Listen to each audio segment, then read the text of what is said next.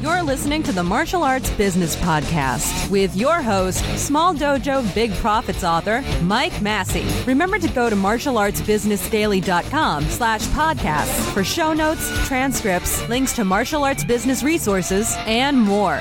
Now, here's your host, Mike Massey. Hey, everyone. Mike Massey here, back with another edition of the Martial Arts Business Podcast. And I hope everyone's having a great start to their holiday season. Here around the Massey household, I guess the theme is decorating trees and so forth. So that's always good. Before I get into the main segment of the podcast, I want to go over a few things because I'm going to be taking a short break from the podcast for the next few weeks, and I want to explain why I'm taking that break. So I just got back from MD Anderson this week, and while the news I received was good, it was positive news. Everything's stable. You know, there's no sign of the cancer returning in my lungs. I have a couple of nodules that have remained stable for the last, I guess year. They were there, when they found the tumor. So those don't show any signs of developing into anything, benign or malignant. And my lungs look good. I saw a pulmonologist, had a complete pulmonary functions test. And, the pulmonologist basically said, he said, hey, if I was looking at these numbers and I didn't know you had cancer, I wouldn't know you had cancer. So kind of interesting because I've been working really hard to try to get my lungs back in shape and, get my wind back up and so forth. It's kind of a struggle, but, I've been working at it pretty hard, and my numbers they're close. They're not quite what they were before, I lost that lib on my lung, but they're pretty close. So I'm pretty pleased about that. But it's interesting because, in the time leading up to this checkup, because I have these checkups quarterly now. And the reason why I have these checkups quarterly is because the type of cancer that I had is very rare. It only affects about 1,200 people a year, 1,200 people, something like that. And it has a very high rate of recurrence. It's also a type of cancer that is genetically related. About 80% of the people who have this type of cancer, they get it. They have genetic markers. It's such a rare cancer. There's not a whole lot of research done on it.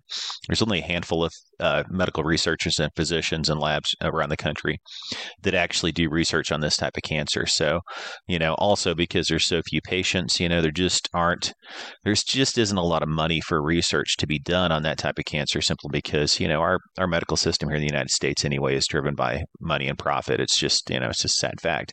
So, you only have a very few researchers that are actually looking into, treatments and cures for this type of cancer. And so, most of the treatments that are available for people who have this type of cancer, they're either experimental or there are treatments that are off-label treatments, like off-label medications and so forth, medications that, were originally prescribed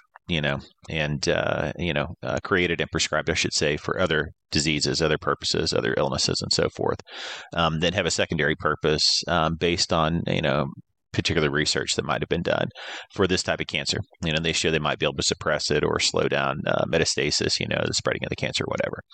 So, I've done quite a bit of reflection since I had my surgery, and for the first 3 months, all I had was time to reflect because, even though I was training and, trying to get back in shape and so forth, wasn't really working that much simply because, it's really, when you're recovering from that type of surgery, it's kind of difficult to get a lot of work done. But in the last 3 months, I've really kind of jumped back into my old work schedule. And, to be honest, I jumped back into that schedule because, very simply, when you spend 2 years fighting cancer, you're not at your best. And even though I worked all the way through my cancer journey because, I had to support my family and, based on the diagnosis that I had originally, I was pretty much looking forward to an inevitable, demise, if you will. And so I wanted to prepare for my family and make sure that they were taken care of after I was gone. So since having the surgery and recovering and now getting the 6-month checkup, which when you have cancer, during cancer and then after cancer, you pretty much live from scan to scan, as they say. But after getting the 6-month scan and seeing that it's clear, getting that good news, in light of the type of cancer that I have and the fact that it has a high rate of recurrence and it's genetic. So, I'm doing everything I can to make sure it doesn't come back, diet, nutrition, supplements, medications, et cetera. But, a lot of that stuff, as far as, the factors that are going to cause it to come back or not are beyond my control. Never mind the fact that it showed up in my lungs first, which is pretty much the worst place that you can have this type of cancer. Lungs or liver and pancreas are pretty much the worst spots to get it. And so, if it does come back, the oncologist, the specialist that I see thinks, it'll probably come back in my lungs again, So, so the thing is, I've spent a lot of time reflecting, and I realized, as I was driving to and from Houston, which is kind of a longish drive from Austin. It's about a 3-4 hour drive. I realized that I jumped back into my work schedule without giving myself time off to, not only heal physically, but also mentally, and to process everything that's happened. Because when you go from, every day waking up thinking, gosh, I may not be here next week for 2 years, and then you have the surgery that you didn't think you were going to be able to have because nobody wanted to do the surgery because the tumor was too large, and on and on and on. All these seeming miracles happened, one right after another to help me, get well and recover. So now what I'm looking at is, now what I'm facing is the reality that I worked myself way too hard before the cancer. And I think I talked about this in a previous podcast episode, where I think that, working too hard, overwork, contributed to developing cancer and developing, my illness. Now, I can't prove that, but it is a suspicion that I have, and based on my own intuition, and also some research that I did plenty of research, plenty of reading on cancer and what causes it and so forth, and theories of what causes cancer while I was sick. And so now that I'm, kind of reflecting and looking at all that, I'm like thinking to myself, do I really want to jump back into what I was doing before? Because, from 2019 until I got my diagnosis, in 2019, I was writing full time, I was running a studio full time, and I was doing consulting part time, but part time is enough. So basically, I was working 2.5 jobs all the way through the pandemic, all the way through 2019. Then I shut that studio down right before the pandemic hit, which was good timing, but I continued to teach. And because, a lot of you out there were suffering during the pandemic, which I understand, a lot of my consulting income went away. My consulting income was reduced drastically during the pandemic. So I continued to teach, and that's when I developed the MicroDojo system, which, incidentally is available in the app if you want to check it out. But I operated my studio on the MicroDojo on that business model throughout the pandemic. And so I was teaching full-time out of my house. I was consulting out of my house, and I was writing full-time, keeping up with my publishing schedule during the pandemic. So, during that time, I worked myself, like crazy for 2 years straight, like, 2020 and 2021. And it was really at the, I want to say it was at the end of 2021, because it was, I want to say 2022, January 2022, when I got diagnosed. So, and then we had some losses in the family due to COVID that were really hard, and they happened one right after another. And, it's just a really stressful time. And I think all that stress led up to me getting cancer. So I'm just reevaluating, and I realize I need some time off. So I'm going to take the rest of December off, from the podcast. I've actually paused my Small Dojo Big Profits group on Facebook, although the Martial Arts Business Daily page will still be running. My social media team will continue to run that. But I'm taking time off. I'm taking time off to reflect and kind of consider what my next steps are, and what I want to do with the next stage of my life. I know it's not teaching martial arts. Even though I love teaching martial arts, I don't really think that my body is healthy enough to keep up with a full-time teaching schedule anymore. I'm healthy enough to maintain my own training, which, I'm thankful for. I'm very grateful for that, and grateful for the fact that I'm alive. But I don't really think that full-time teaching is where my future lies right now, simply because of the fact that, after going through what I went through, I don't know if I'll be able to keep up with a full-time teaching schedule again. As far as consulting goes, I enjoy doing consulting, and I enjoy consulting work, but I haven't enjoyed it as much as I used to for a long time, to be honest. And the reason why, the reasons are twofold. First, it doesn't make enough money to afford me the type of lifestyle that I enjoy, my family enjoys. Quite simply, the way that I run my consulting business, I run it differently from the way most consultants do. Most consultants try to charge a lot on the front end. They spend a lot of their time selling large consulting packages. And, I get that. I understand if you're doing consulting full time, that's what you have to do. I don't do consulting as my full-time income. So it doesn't bring in enough money to really support me and support my family. So, because of that, that and the fact that it's a time suck, I spend much more time on my consulting business than I do on my writing and publishing business. But my writing and publishing business brings in 5 times the income. So you can imagine how after a while, I would start to look at the amount of time that I invest in doing things like this podcast and, working with my coaching group and, dealing with, people in my, the free groups that I run and newsletters and things of that nature, maintaining websites and courses and so forth, doing promotions and whatnot. And then looking at the income that brings in compared to, what I bring in with my writing and publishing business. You start to do the math and you start to think, really, maybe I'm not spending my time wisely here, even though I'm helping people and stuff. Maybe there's a way to streamline this or a way to revamp this business to where it's not taking so much of my time, but I'm still able to help people. So that's what I'm dealing with right now. That's what I'm looking at. And that's why I'm going to take this break. So I just wanted to let everybody know and explain in detail why I'm taking this break and why you won't see any new podcast episodes for the next few weeks, at least until after the new year.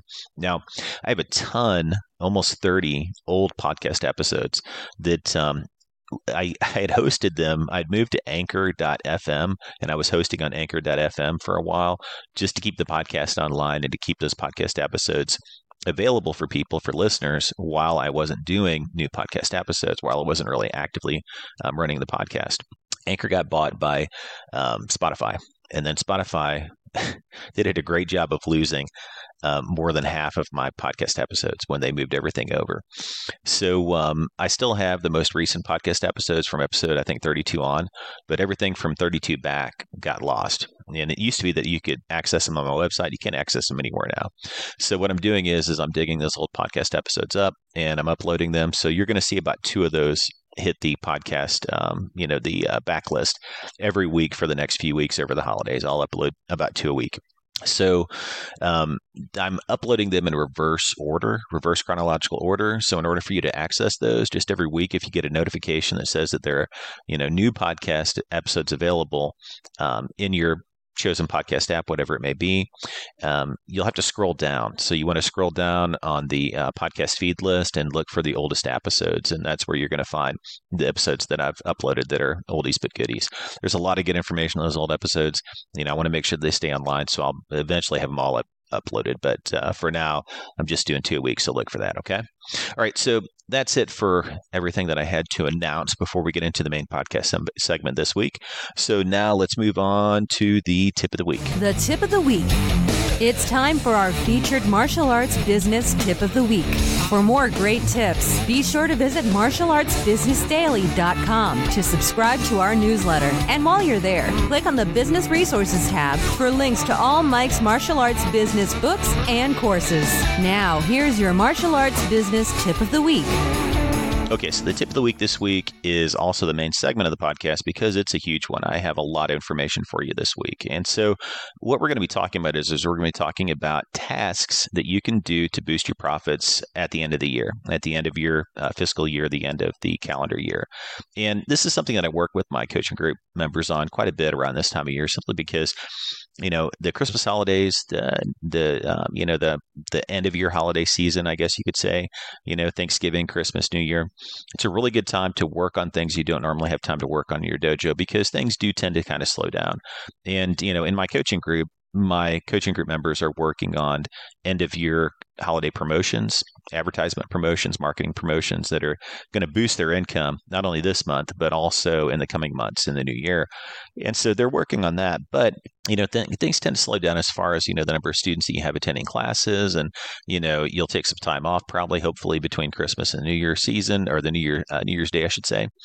And during that time, you have time to work on things you wouldn't normally have time to work on in your dojo. So I'm not saying that you should work all the way through your holiday break. I think when you take vacation, it should be a vacation, and that's that. But you should be able to find some time here and there in between events and things that are going on this holiday season in your studio to be able to work on some of these things. So when things slow down, it does give you time to reflect and analyze in your studio, which is good. So that's one reason why we should be looking at doing these tasks.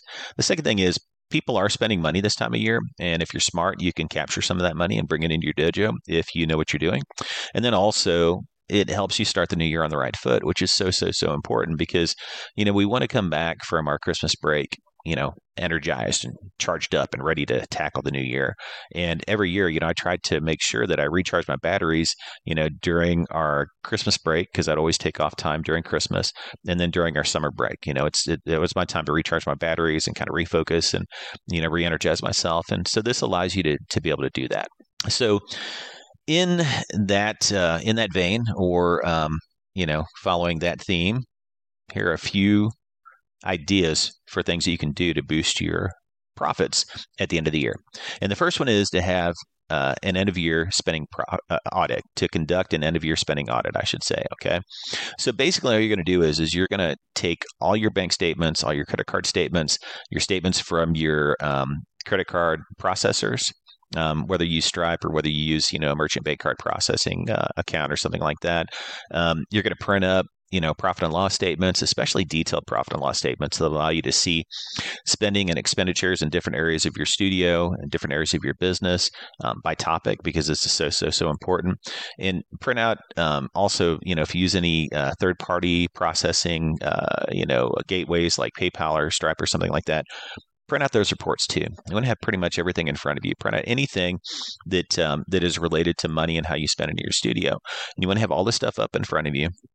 And you're going to sit down, you're going to go through line by line. I know this sounds super boring, and I know it is. But by doing this, you're going to be able to boost your profits by cutting back and cutting out the fat in your studio. So you're going to go through everything line by line. Start with your bank statements and start looking at your expenditures, and look at your expenditures, not just for a single month, but look at your expenditures over the course of the year. Now, a good place to start really is to go to your P&L report and look at your profit and loss report for the year, and look at the, print out the detailed version. Look for a detailed profit and loss report and start going through each segment and look in places that seem like they're out of whack. Say you're spending too much on advertising, you're spending too much on office products, or your payroll looks excessively high or whatever. Start looking at those areas and dialing down, and start picking out things in your bank statements and so forth, your credit card statements and whatnot, and look for expenditures that match those areas of your business where you feel like you're overspending. And then look for items, look for things, look for services, whatever, that look like they could either be eliminated completely or reduced. A good example of this is cell phone service and internet service. These are services that, the way that they operate, when you sign up for them, usually they entice you with a really low rate in the beginning. And then they kind of boil you like a frog, and they increase, what you're spending each and every month, or, every quarter or whatever, gradually increasing your rates until eventually you look at your bill and you're like, man, I started off and I was paying less than $100 a month for phone and internet. Now I'm paying $250 a month. So, if you're in a situation like that, obviously you could probably switch. You could probably jump to another service and find, a lower rate, an introductory rate or something like that to get the same service. Because whether you realize it or not, if you're with one of the big three, competitors, you have Sprint, you have T-Mobile, you have AT&T and Verizon, right? The big four, right? So if you're with one of those carriers and you go with a bargain basement carrier like Ting or like Mint Mobile or something like that, they're all using the same networks. It's just the discount carriers, they offer rates at a discount because they don't mark it up as much. So you could go with a carrier like Ting or Mint. I've used both of those, and they work completely fine. I used Sprint for like 20 years before that. And finally, my Sprint bill was so high, I was like, you know what, I must be able to find a better deal somewhere. And I saved myself $100 to $150 a month just by switching to another carrier. So that's one example. Another example would be if you look at different expenditures, like say, for example, you're spending way too much on credit card processing fees. This is an area that gets a lot of schools because when they first start off, many school owners will go with a service like Stripe to process their credit card payments and their, debit card payments and so forth for their students. In other words, to do automated billing. And that's fine. Stripe is a good service. I use it myself. But Stripe charges 3% plus for processing. If you go directly to a bank card service and you want to shop around for merchant credit card processing services and look for one that has wholesale rates or that have rates that are discounted rates, and you'll have to look around because many times you can get 0% rates on card present and 1% rates when the card's not present. So basically what that means is that when you have the card present and you're running the card, that you get 0% processing. And maybe there might be just a minor transactional fee for every transaction or something like that. And then when the card's not present, like when you're doing recurring billing or something like that through the merchant processing gateway, then they're going to charge you maybe like 1%. So if you think about it, if you're billing like, $10,000, $15,000 in tuition a month, which some of you may not, that may sound crazy to you, but most full-time martial arts studios are going to be doing at least that if they're a successful full-time martial arts studio. Some of them are going to be billing, upwards of $30,000, $40,000, $50,000 a month. 2% of that amount of money every month is a huge sum of money.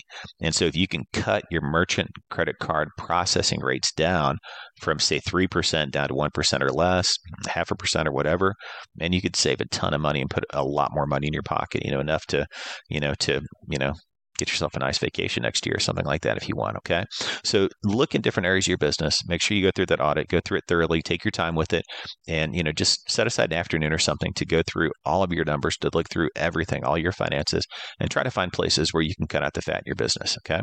Now, the next thing, which is not quite as dramatic as doing a full audit on your business, but it's still an easy way to be able to turn over money in your business, is to get rid of all your stale inventory this time of year.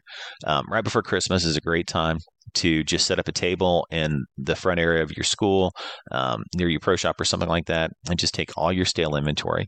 Anything that's been sitting for 3 months or longer, you want to look at it, evaluate it, see if it's something that you think will sell at the regular rate. If you think you can sell it, but it just is slow moving inventory, but you think you can still sell it at retail, that's fine. But what we want to do is we want to take all the inventory we have that we have money, cash tied up in, that we have our financial resources tied up in, that's just sitting there, that's not doing anything. And we want to mark it down to 50% off, but no less than what we put into it, no less than what we have invested in that item, unless it's absolutely necessary. We want to mark it down, put it on a table at 50% off, clearly mark everything with the original price and then the 50% off sale price, and just put signs up everywhere around that table that say, hey, 50% off sale, clearance sale, etc. Just so our students, as they're coming in the studio, will see the stuff and go, hey, you know what? I want that. And students will pick things up because it's at a bargain, at a discount. Now, obviously, when you do this, and I used to do this in my studios every year, obviously, you're not going to make a huge profit on the items you sell because you're not selling them at retail. You're selling them at 50% off retail, which is pretty much wholesale prices. But the thing is, you got to understand that one of the ways that you make money, or the main way that you make money in a retail business when you're doing in retail pro shop sales or retail, is that you turn over your money. You turn over the money you have invested in your inventory routinely. And if your money is invested in inventory and that inventory is not turning over, it's not making money for you. So the way for you to double your money in retail is to turn over all of your inventory as routinely as you possibly can. So if your money's tied up in inventory that's not moving, that money's tied up, it's just sitting there, it's not making any money, it's actually losing you money because of what? Because of inflation. Because when money isn't making money, it's losing money because it's always, there's something called the time value of money, which says that $1 today is not going to be worth more, I should say. $1 today is worth more than $1 tomorrow or next week or next month or next year. So if you have $1 that's just sitting there, and it sits there for a year straight, guess what? You've lost whatever the inflation rate was on that dollar, during that year. So you've lost that money. So we want our money making us money. So all we're trying to do is we're just trying to free up that money. So what do we do with that money when we free it up? We have this sale. We sell out a bunch of gear, a bunch of equipment. We make $1,500, $2,000 or whatever, just as an example. What do we do with that money? Do we pocket it or spend it on Christmas or spend it on vacation? No. We take that money, we turn around, and we reinvest it in inventory that is actually going to sell, inventory that we know is going to move quickly, inventory that are proven winners. So that way we can have that money reinvested, making money for us and turning over constantly. Turning over that money in the inventory in products that we know are going to sell. So our money is working for us and not working against us. Okay. So having an end of year inventory clearance sale, great way to do that. All right. And then finally, what I want you to do is, and this is the third task and the final task I would suggest, is to plan all your marketing out for the upcoming year for 2024. Planning your marketing out for the upcoming year may sound like something that's crazy to you, like a crazy idea, especially if you don't even have a marketing plan. And I know a lot of martial arts school owners, and I'm not trying to shame anybody for this, but I know a lot of martial arts school owners that they run their studios by the seat of their pants. And, they don't plan anything. And I get that. I used to do that myself early on in my martial arts school career, my martial arts school owner career. So if you don't have a plan yet, a marketing plan, planning out the entire year may sound nuts, but trust me on this, it's one of the best things you can do. And the reason why it's one of the best things you can do is because by planning out all your marketing for the coming year, you're never going to have a time next year when you're sitting around in your thumbs wondering what the heck you should do to get new students in your studio. What it's going to do is it's going to train you by having your marketing planned out for the entire year, by knowing what promotions, what ads, what marketing pushes you're going to do, what specials you're going to run every single month of the year, and when you're going to run them and how you're going to run them. You're going to start to build up marketing momentum. And marketing momentum is super important for building your enrollment in your studio. Because the thing is, if you look at marketing, somebody once explained it to me like it's a big flywheel. Okay. If you can imagine back in the day, in the pre-industrial era, they used to have these big grain mills, right? And the grain mills would be run, sometimes they'd be run by a water wheel, sometimes they'd be run by oxen or, farm animals or whatever. But just imagine this big wheel that's moving, or imagine a flywheel, if you know what a flywheel looks like, right? Flywheels are heavy. Those big grindstones are heavy, and it takes, because what they have is it takes momentum to overcome the inertia of all that weight just sitting there, right? So we have to overcome that inertia and build momentum in order to get that thing going. But once you get the grindstone going, or once you get the flywheel going, it's much easier to keep it going. It takes much less effort to keep it going because you've already built up momentum, okay? Your marketing is the same way. Initially, when you start marketing, things start to move very, very slowly, and it takes a lot of effort to get things going and to see results. And at first, it seems like you're putting in a lot of effort and you're not getting a lot of benefit back from the efforts and the money that you're spending, okay? But then as you go along and you start to build marketing momentum and people start to see your ads over and over and over again, there's that old saw that says that a consumer has to see an ad 7 times before they respond to it or something like that, okay? I don't know if that's true or not, but it seems like the more often people see your ads, the more often they see different ads that you're running, and they see new ads every month, and they see your name coming up over and over and over again, the greater the trust is built between you and that consumer. And it's something that you can't measure, that you don't know is happening when it's happening. But when people see your name in the community over and over and over again, they see your name coming up in Facebook groups or in their Facebook feed or on their Instagram feed or whatever, over and over and over again. After a while, they start to trust your name. You start to become a trusted brand in your area, especially if you're running ads with testimonials and things like that, which is going to help build that brand trust in your local area. Then guess what? Pretty soon you've built up marketing momentum. And before long, you'll start to see that ads that you used to run that would get, a very low response rate, all of a sudden these ads are starting to get greater and greater response rates because you built up momentum, you built up trust with local consumers. And so your marketing dollars are going further. Every dollar you spend on marketing is going further for you, okay? So that's why you want to plan out your marketing. Now, how do we plan out our marketing for the entire year? Well, we're going to use seasonal promotions, okay? And this is probably the oldest way for local businesses to plan their marketing, but it's also one of the easiest. Every major business does this. If you look at major brands like Apple and Coca-Cola and so forth, look at how they're advertising around the holiday season. What are they doing? Everything has to do with Christmas. Everything has to do with Christmas emotions, nostalgia, family, get-togethers, gift giving, the joy of the season, et cetera, et cetera, et cetera. This is what's known as seasonal promotions, okay? Now, planning your marketing out based around seasonal events and seasonal promotions is just a simple way for you to tie in to the, I guess you could say, the thought process the internal conversation that's already going on inside consumers' heads as you're marketing. Okay. So, for example, right now, what's going on inside everybody's heads? Everybody's thinking about holiday gift shopping, right? What am I going to get my family for Christmas? I got this big, huge Christmas list. Oh, I've got to bake, goods for, the children's Christmas party at school. I've got to do this. I got to do that. We've got this get together. We're planning that party. Families coming in for the holidays, etc. These are all the things that are going on in consumers' heads already. They're already primed to spend money for the Christmas season. You have to basically just insert yourself into that internal conversation that's going on inside the person's head and get them to see you as a way that they can solve some of the problems they have during this time of year. What are their problems? Christmas gift giving. What do I get for so-and-so for Christmas? And, what am I going to do for, this person on my list or that person on the list that's really hard to buy for? Well, maybe, if you did a promotion around this time of year for like Christmas gift certificates or something like that, you might be able to get some of that shopping money that people are going to spend anyway. You might be able to get it from some of your existing clientele who possibly want to buy gift cards for somebody and it's the only thing they can think of to buy for someone. Or, you might attract some new people into your studio that will buy gift certificates for, other people, members of their family. Maybe they get a family member that really wants to start martial arts or kickboxing or something like that. You put together a package, sell a Christmas gift certificate package, and then that person comes and redeems the gift certificate next year. They come in, they try out your studio, and then they join. Okay. So that's the way seasonal promotions work.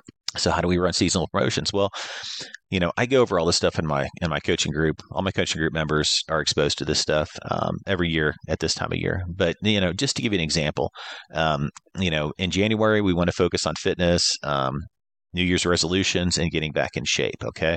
That should be our focus for our January marketing. In February, everything is going to be, basically themed around Valentine's Day. Okay. So, what do you do theming around Valentine's Day? Maybe you do 2-for-1 special or something like that, like a couple special or something, that's something that can often work, having somebody, just say, hey, if you join this month, you can bring in your spouse or significant other for free. Not for the entire year, but maybe just like for a month or something like that. Okay. And then in March, we're going to theme things around St. Patrick's Day or spring break or both. We might have, a spring break special event, maybe for kids, like maybe do a spring break camp. We might have a St. Patrick's Day special, maybe do a flash sale. There's just all kinds of stuff you can do. By thinking ahead and thinking about events every month, what we can theme our marketing around, again, you're going to have everything planned out in advance. You're going to be able to start working on next month's marketing this month all throughout the year. So again, you never have to think about what you're going to do to bring students in. You always have your next steps planned out in your marketing and you build marketing momentum.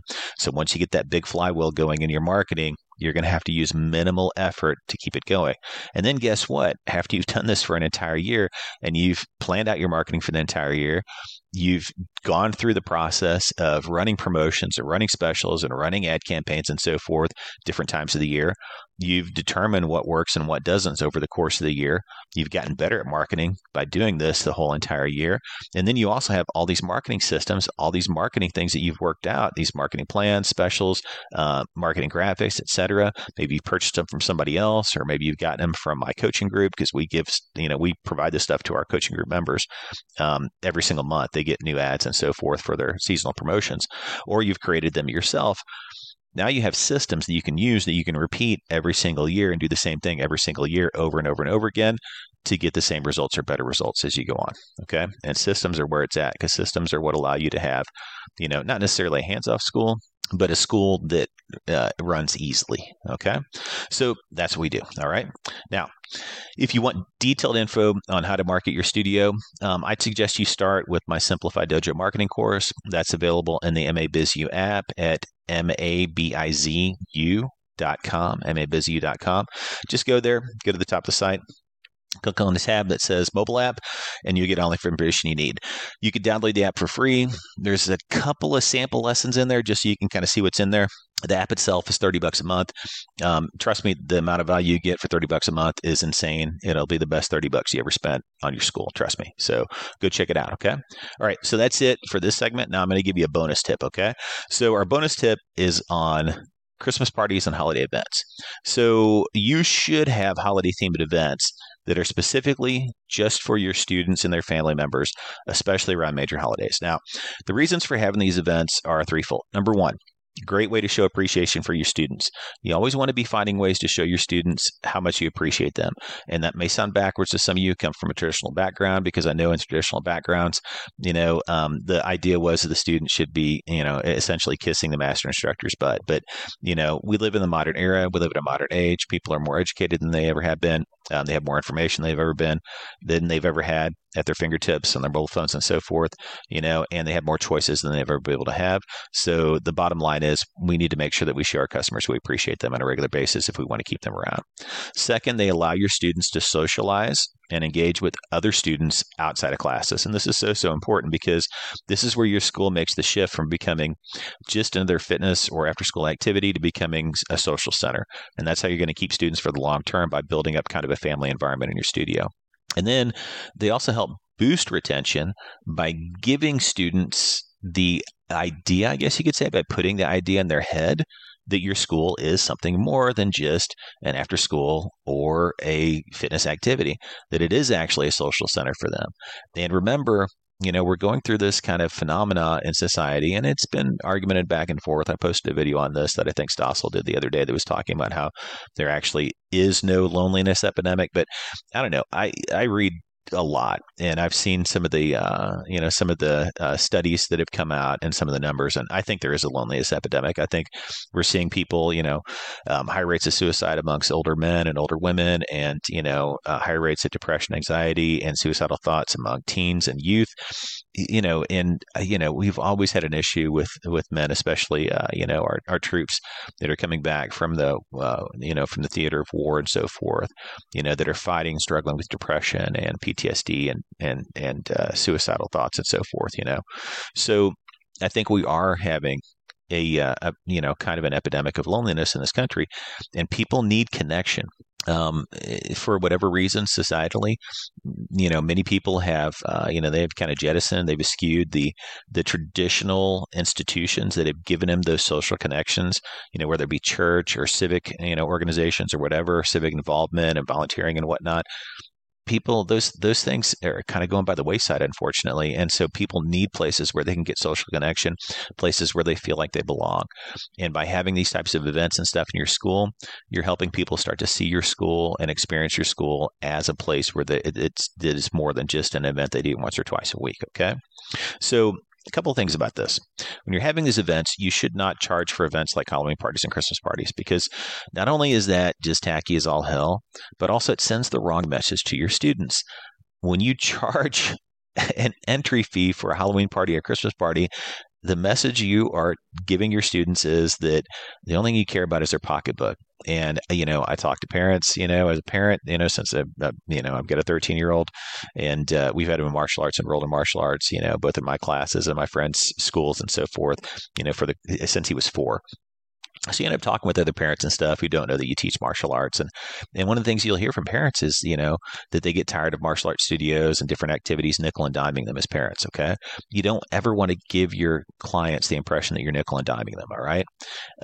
For example, I got a notice that, I've got to pay a testing fee for my kid for his martial arts classes, which is not a big deal. I used to charge testing fees. I get it. Studios got to make a living. But in my mind, I'm like, okay, maybe you should just charge a little bit more tuition every month and make those fees included versus, hitting me with a fee every couple of months that's unexpected. And, then I got to pay this fee. And, anyway, it's just a little annoying for parents. Even me having run martial arts studios, it still annoys me a little bit. So you never want to give your students, their families, et cetera, you never want to give them the impression that you're nickel and diming them. Okay. Now, my advice is that you center these events around the bulk of your students, okay? So if you have mostly children in your studio, you should center your events around children and families, which, what does that mean? Like for a Christmas party, that means the party is going to consist of fun and games and food, okay?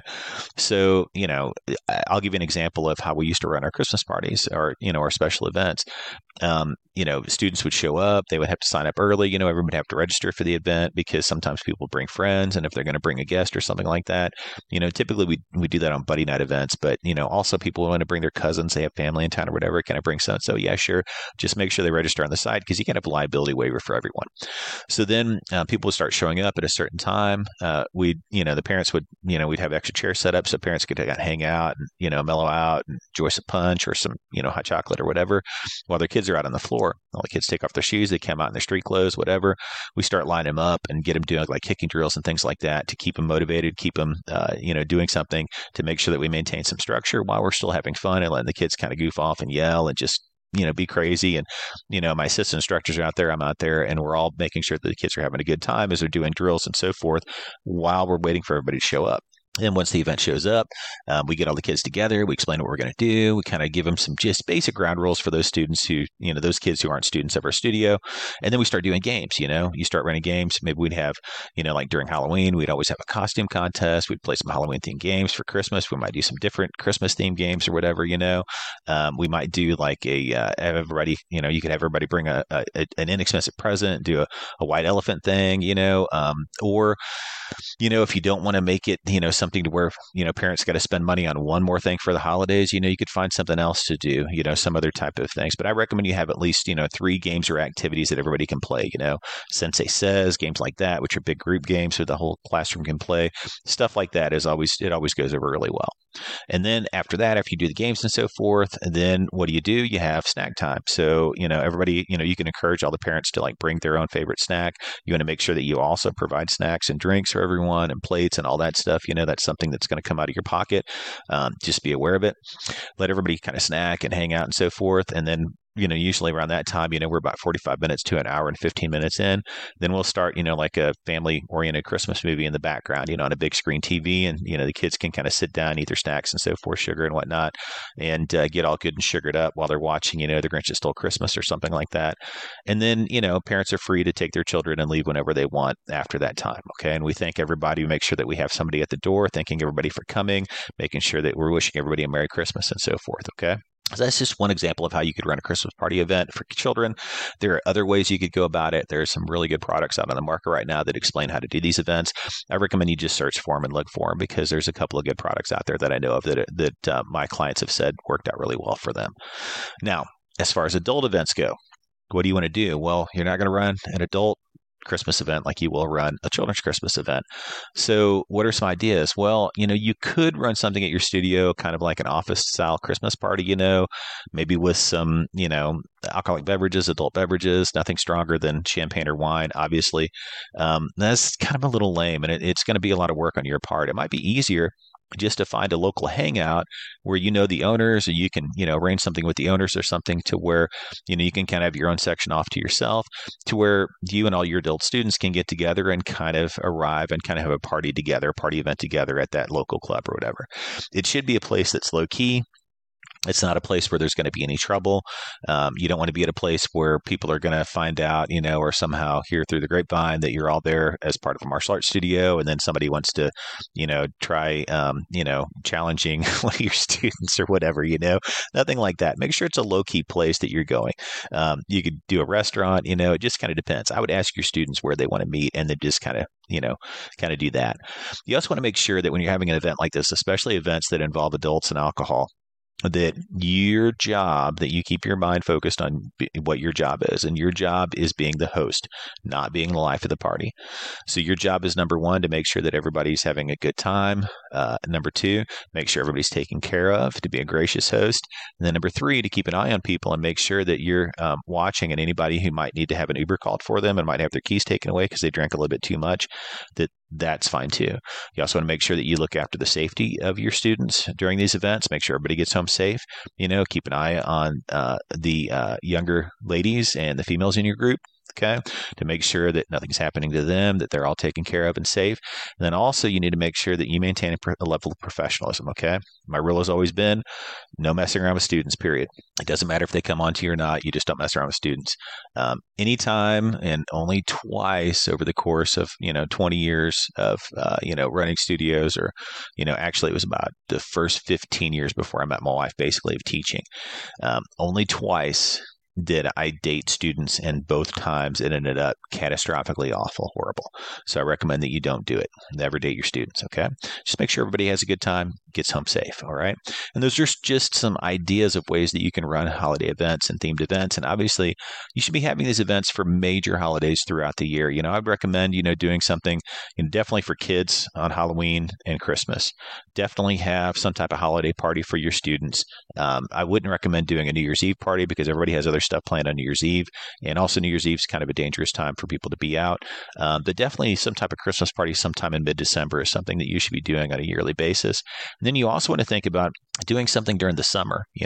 There are ways to have summer events. We used to have, we would combine have a water balloon fight, a water gun fight out in the park with like a kind of potluck picnic thing every year at the beginning of the year to kind of kick off the summer.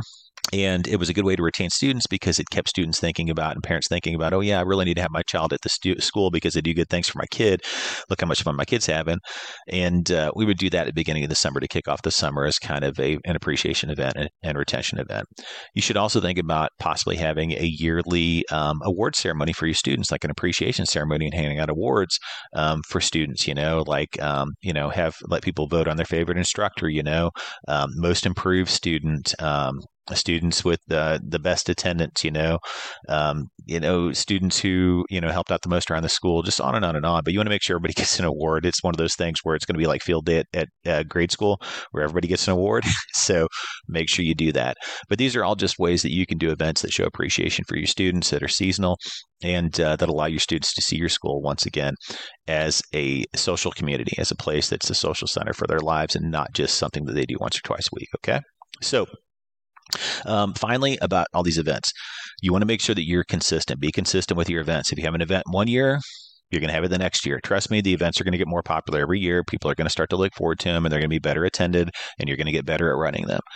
Announce events in advance and build up anticipation for them for each event by talking about them before and after class in the weeks leading up to the event.